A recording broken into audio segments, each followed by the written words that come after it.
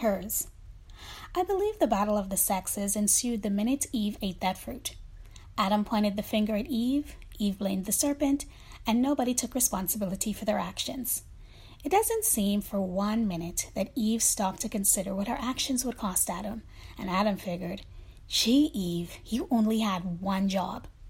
Meanwhile, the side chick, the serpent, slithered off, saying, well, that ain't none of my business. From the garden to now, I see a lesson to be learned in just about everything.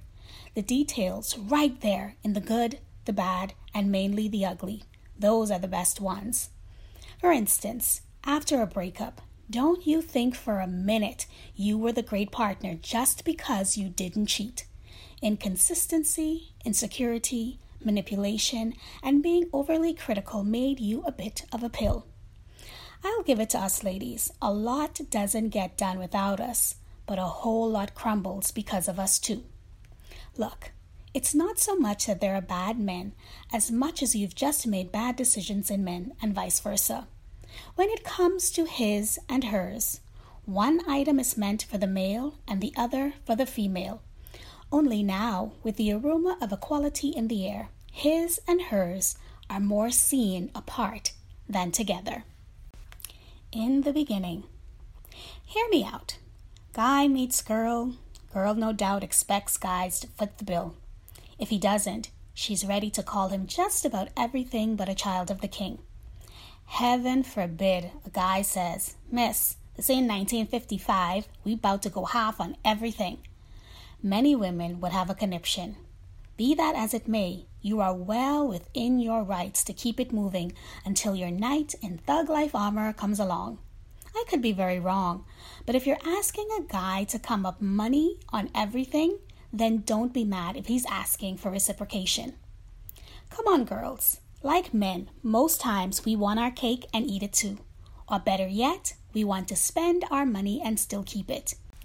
This is not me being pessimistic, but ladies, what if all the equality we fight for never comes? Because no matter how you try to slice this, men and women are not now, nor have they ever been, equal. Even if we were, I doubt many of us may like what that looks like in its natural form.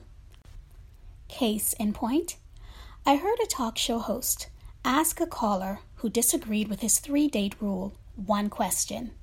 He said, if men are expected to pay for everything while women try to decide how much of herself she's willing to give him, then shouldn't she pay for the date until that's all figured out? Immediately, she went on the defensive, saying that's not what she's looking for. Now, don't throw a hissy fit and come for me in the comment section. Yes, like many females, I too appreciate a man who pays. It's what I've been accustomed to. But I'm not out here singing anything he can do, I can do better. Call me old-fashioned if you want. Me, not you, like the idea of conventional rules. Lesson: defining your expectation or lack thereof early on is not just necessary, it's mandatory. 'Cause let's be fair, if it's equality you want, should this not apply in all areas? You can't expect to hold on to certain ideals when it's beneficial to you. We want men to be men, but are we as women willing to be what that looks like in a man's mind? We're borderline offended when they prefer a domestic but trophy wife, just as he should be offended if you expect him to be priest, protector, and provider while you catch flights and not feelings on his dime. Girlfriend, if you have a what's his is ours, but what's mine is mine mindset, you're in for a rude awakening.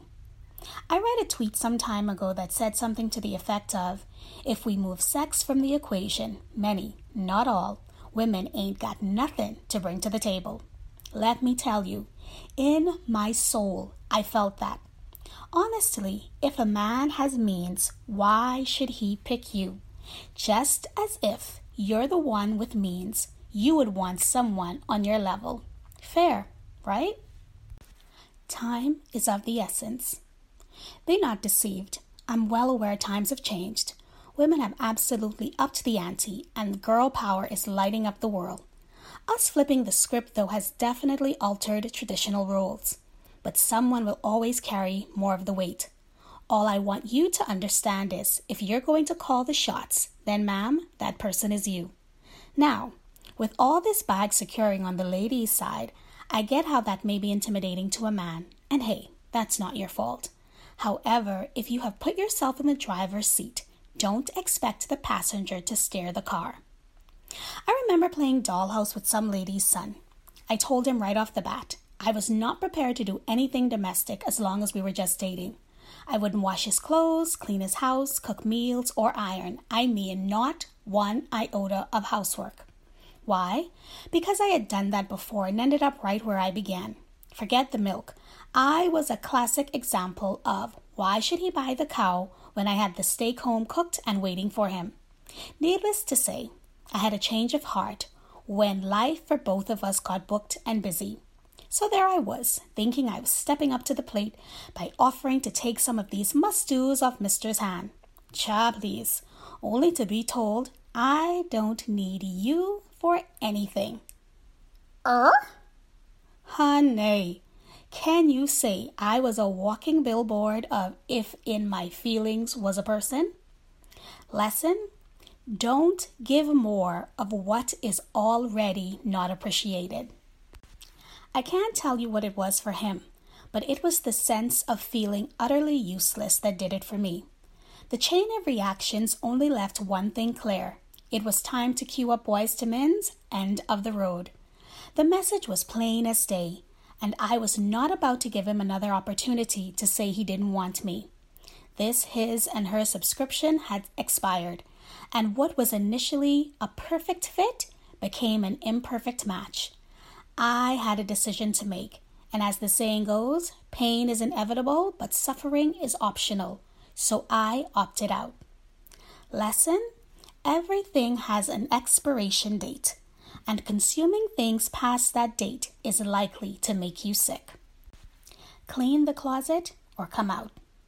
No matter if you live behind the gates or in the heart of the ghetto, everyone wants to know what the other person brings to the table. I'll have to say wholeness is now the most in demand. I'm not talking about buns and thighs. I mean being communicative, mature, open, and empathetic. Believe me, there's nothing worse than talking and there's no comprehension. I learned, and the hard way, it's not what you say, but what the other person hears. Imagine those videos that go viral with school kids and their math equations. If Mary has 5 apples and John ate 2, how much is Mary left with? Even after providing visual aids of holding up fingers and counting, a kid will look you square in the eye and still give the wrong answer. Now picture that in a relationship. Maturity does not mean a fully developed anatomy. It means seeing that sometimes you're wrong, apologizing, and then making the correction. Openness means you're not easily offended or triggered. It is the capacity to hear criticism while remaining receptive. It's the ability to have the hard conversations minus the attitude, agreeing to disagree but still peaceably coexisting. Empathy means you're willing to understand your partner's feelings as if they were your own, not disregarding them because you think they're invalid. Are you ready to care about a person's feelings as much as you regard your own? I'll admit, my mouth has been the source of some issues that could have been avoided and resolved if I took the time to get out of self.